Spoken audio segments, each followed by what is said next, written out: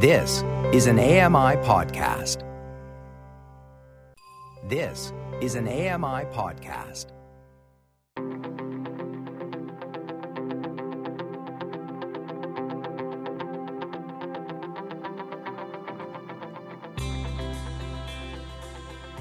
From the exhibition floor at the 2018 Braille Conference, this AMI Audio Live presentation is coming your way.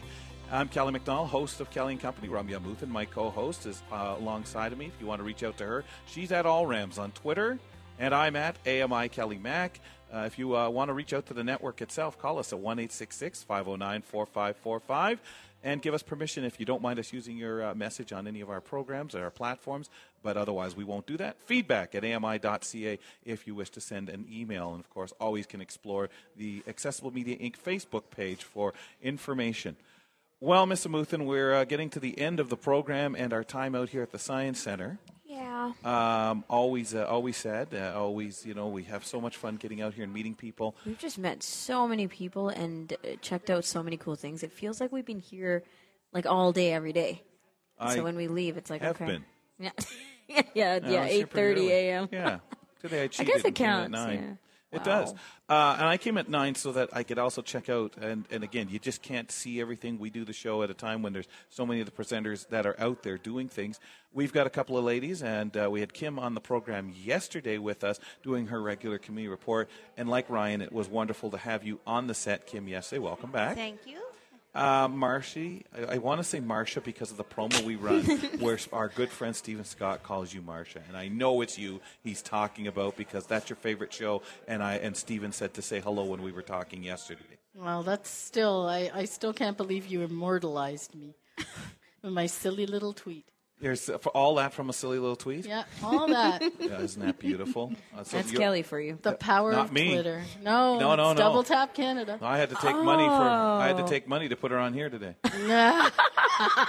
Mars, let's start with you. Let's talk about your presentation this morning. If you could sum it up, you and Carrie Kajewski. So we did a presentation on a study on the Braille, the improvement that we could make in the availability of Braille in Canadian public libraries.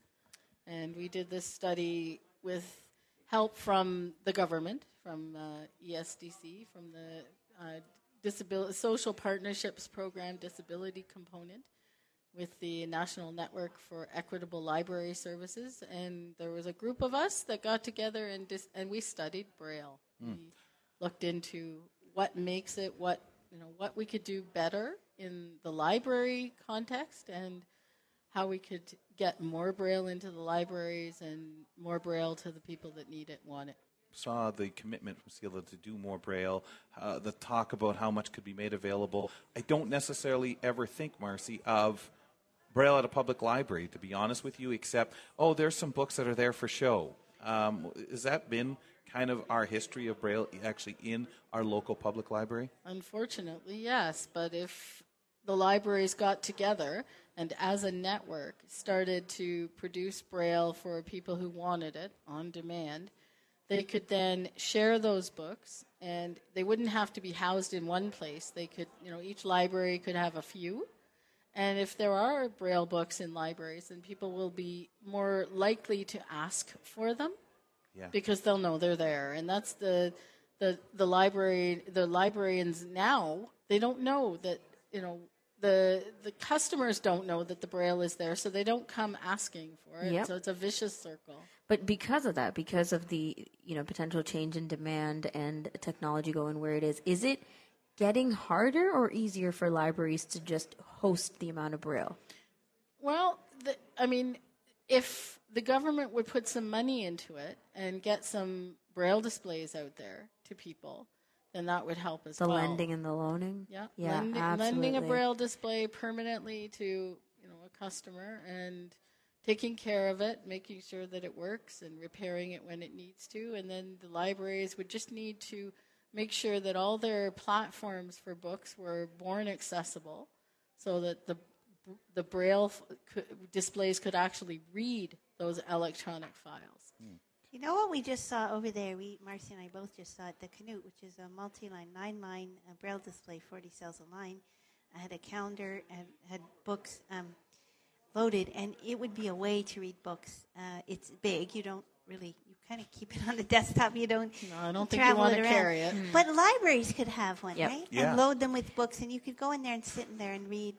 Read in Like the they would do with library. scanners before, when That's scanners right. were those Yeah. big, huge things on their own. And then you could read almost anything that was available in electronic Braille. Also, the CELA single-use Braille, I think that's a great initiative, and I've ordered a few really crisp, nice books, and you can keep them, or you can recycle them. So it's becoming more. I think it's going to even become more with the lower cost of Braille displays. The 9-line display, they're thinking, is going to cost about the same as about a little more than a 14 cell is right now. When it comes out. It's not quite ready for prime time yet, but that's pretty amazing, that. And libraries could afford that. Oh, and the roles of libraries have really changed in the last few years, right? With everything going paperless and with people getting a lot of handheld smart devices of their own. But like you guys were mentioning, lending of devices alone could be something that people, again, start to re-interact with libraries for. Well, that's what CNIB did way Years back ago. when, Book right? machines They and so did. on. That's right. So And- it would just be making it modern and, Well, and taking it hopefully into the public mainstream. With the Yes. lower cost Braille displays, that might be happen where, CELA would lend, say, a Braille display with an SD card loaded with all your books to you, like they did those tape recorders. They couldn't do it with the really expensive Braille displays, but as the cost of Braille technology comes down, I think that would be a definite possibility, and I think that would be exciting. Are we at that point that people out there, whether they prefer Braille or not, have the technology skills that say it was loaded, say it was sent to them via email, they want this particular book, and it was sent and unpacked that way and right to their Braille display? I think so. Well, it would even just be on an SD card, Kelly, loaded into the unit, and they just find the list of books and press enter on it and open and start reading. And when you turn them off, I've tested the Orbit several times. I haven't tested the Braille Me. I know Tom has that, and that is as easy as it is. I mean, once the books, the library could give you an SD card which has 100, 200 Yep. books on it. Yep. You don't have to keep going back and getting more. Your public libraries could learn, I guess, to get things from Bookshare in that format and load them on those too. So I think there's And then lots you just of check A lot it of out. collaboration. Yeah, I Yeah, think you so. check it out. Definitely. And we have the ability where there's not so much concern anymore that, it's book piracy or who are you going to give this to and so on. And the reality is the people you would give it to are other low vision or blind people using People Braille. who, and it's the affordability of it, right? It's the people who can't afford the devices, can't afford the alternative formats, can't afford the subscriptions or whatever, that could go to libraries, and libraries should be there for everybody and anybody. Marcy, Yeah, before we that's close right. this part off, go over to Kim's discussion. What should we say in closing that you guys think, where do we go now to make this happen?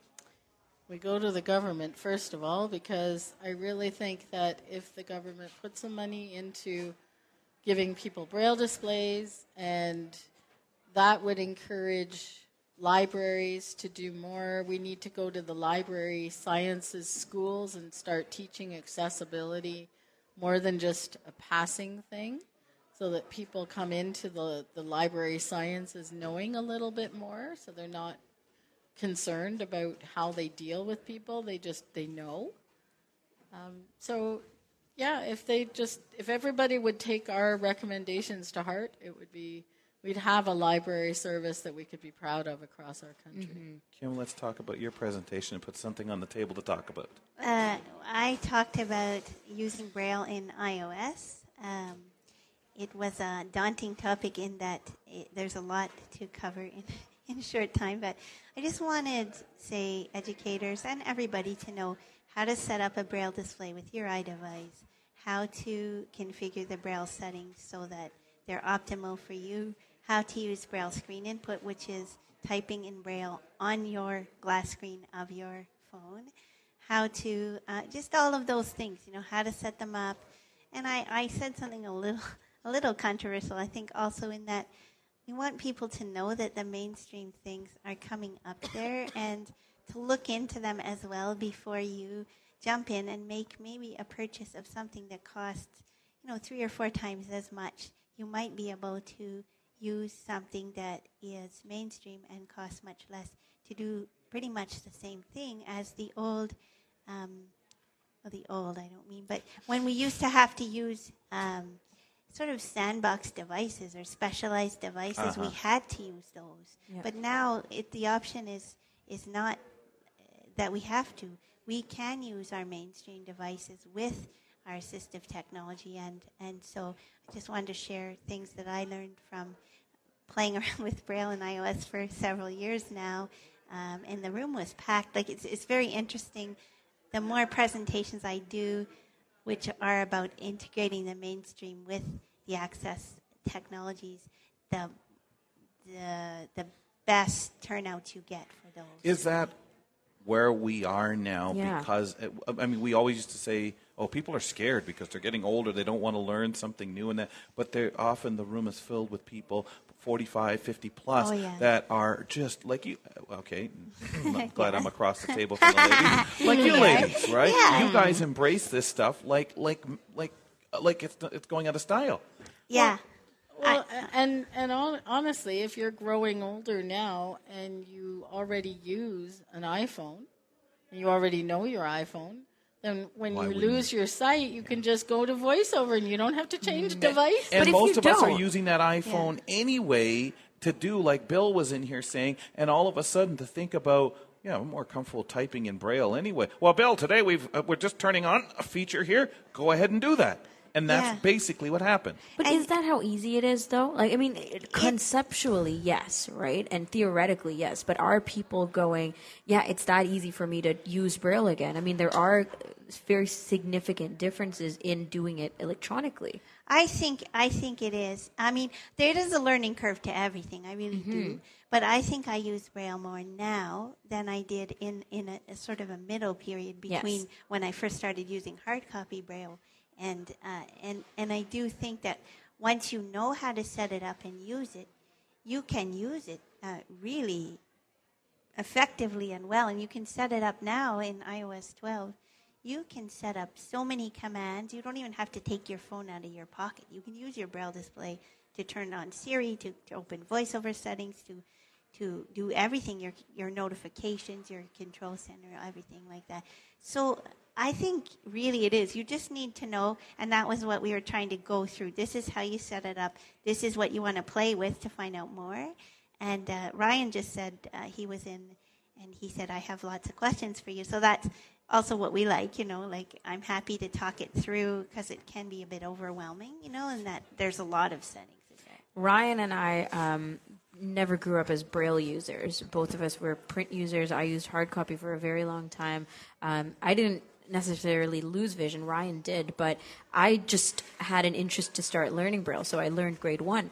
But what I'm hearing today, it's like you guys make it sound so cool. It's like the in thing, and how fast you can type when you have Braille on your iOS devices, and how much quicker you can get things done just to go back to using Braille with the technology, right? It makes me think, oh, well, if there's a faster way for me to type, I wonder if I'll go through the learning curve of learning Braille in the first place just to do that.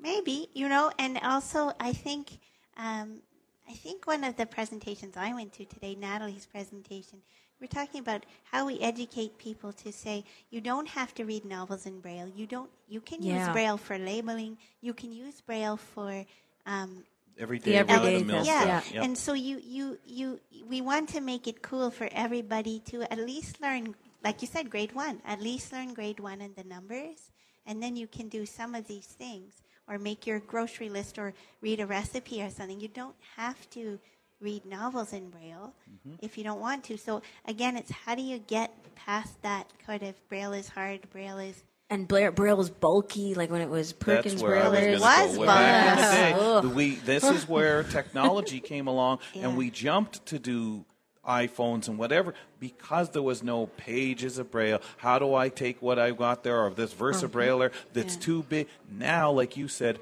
iPhone in pocket, and you have word capability to write your things, send text messages, you'll pull up Siri, everything like that. And you're doing With it at your the Braille speed that everyone display. else is doing it at. And faster. And your phone Chris. doesn't get stolen. In the format that you like. Yeah.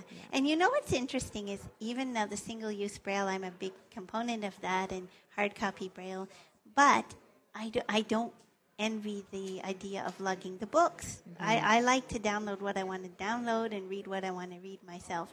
And, so I struggle. I want to support that initiative, and I will get some more single-use Braille, but I also feel, I don't want to carry it from the post office anymore. Yeah.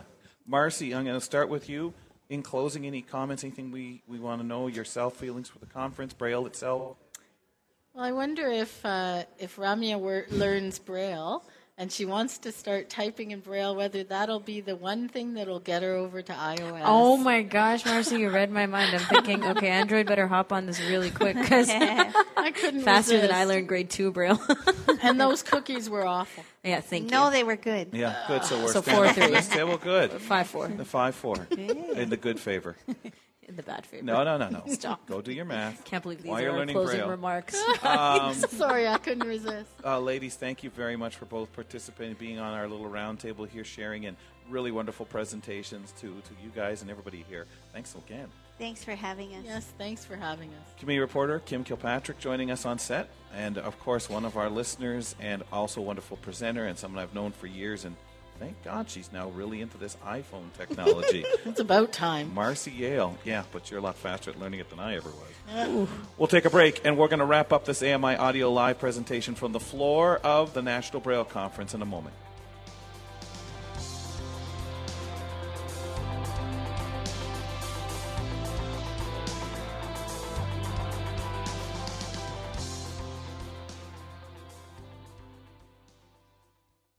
This was an AMI podcast. For more accessible media, visit ami.ca. Hi, I'm Ramya Amathan. Join me weekly for AMI Audiobook Review, the podcast that explores new titles, introduces us to famous narrators, and updates what's hot at the Center for Equitable Library Access. Download episodes of AMI Audiobook Review from your favorite podcast provider. Hi, I'm Jenny Bovard. Join me monthly for Low Vision Moments, where I speak with awesome guests about some of the amusing things that happen when you're blind or partially sighted. Watch on YouTube or download Low Vision Moments from your favorite podcast distributor. Hi, I'm Red Sail, inviting you to download the latest episode of My Life in Books, where internationally acclaimed authors discuss their lives, their work, and 3 books that have resonated with them. That's My Life in Books, available wherever you get your AMI podcasts. Join me every couple weeks for the Outdoors with Lawrence Gunther podcast, where we learn about outdoor tech and tips. Plus, we look at news affecting the environment. AMI's Outdoors with Lawrence Gunther is available from your favorite podcast provider.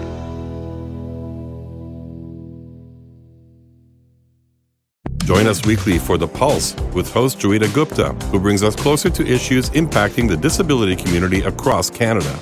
Watch The Pulse on YouTube or listen wherever you download your AMI podcasts. I'm Margaret Shepard of the AMI podcast Tripping on Air. Every month, my co-host Alex Hajar and I spill the tea on what it's really like to live with MS. Watch Tripping on Air on YouTube or download wherever you get your pods. The Walrus is Canada's conversation, and you're invited to take part. Download AMI's Voices of the Walrus, where professional narrators read selected articles from the magazine. Available wherever you download your AMI podcasts. Hello, I'm Sean Priest. Join me monthly for Sean of the Shed, where I introduce you to all the technology that can be so useful to us as blind or partially sighted people. Find Sean of the Shed wherever you find all your podcasts. Hi, I'm Stephen Scott. Join me every day for Double Tap. It's a show where we occasionally talk about technology for blind and partially sighted people. You'll find us wherever you get your podcasts.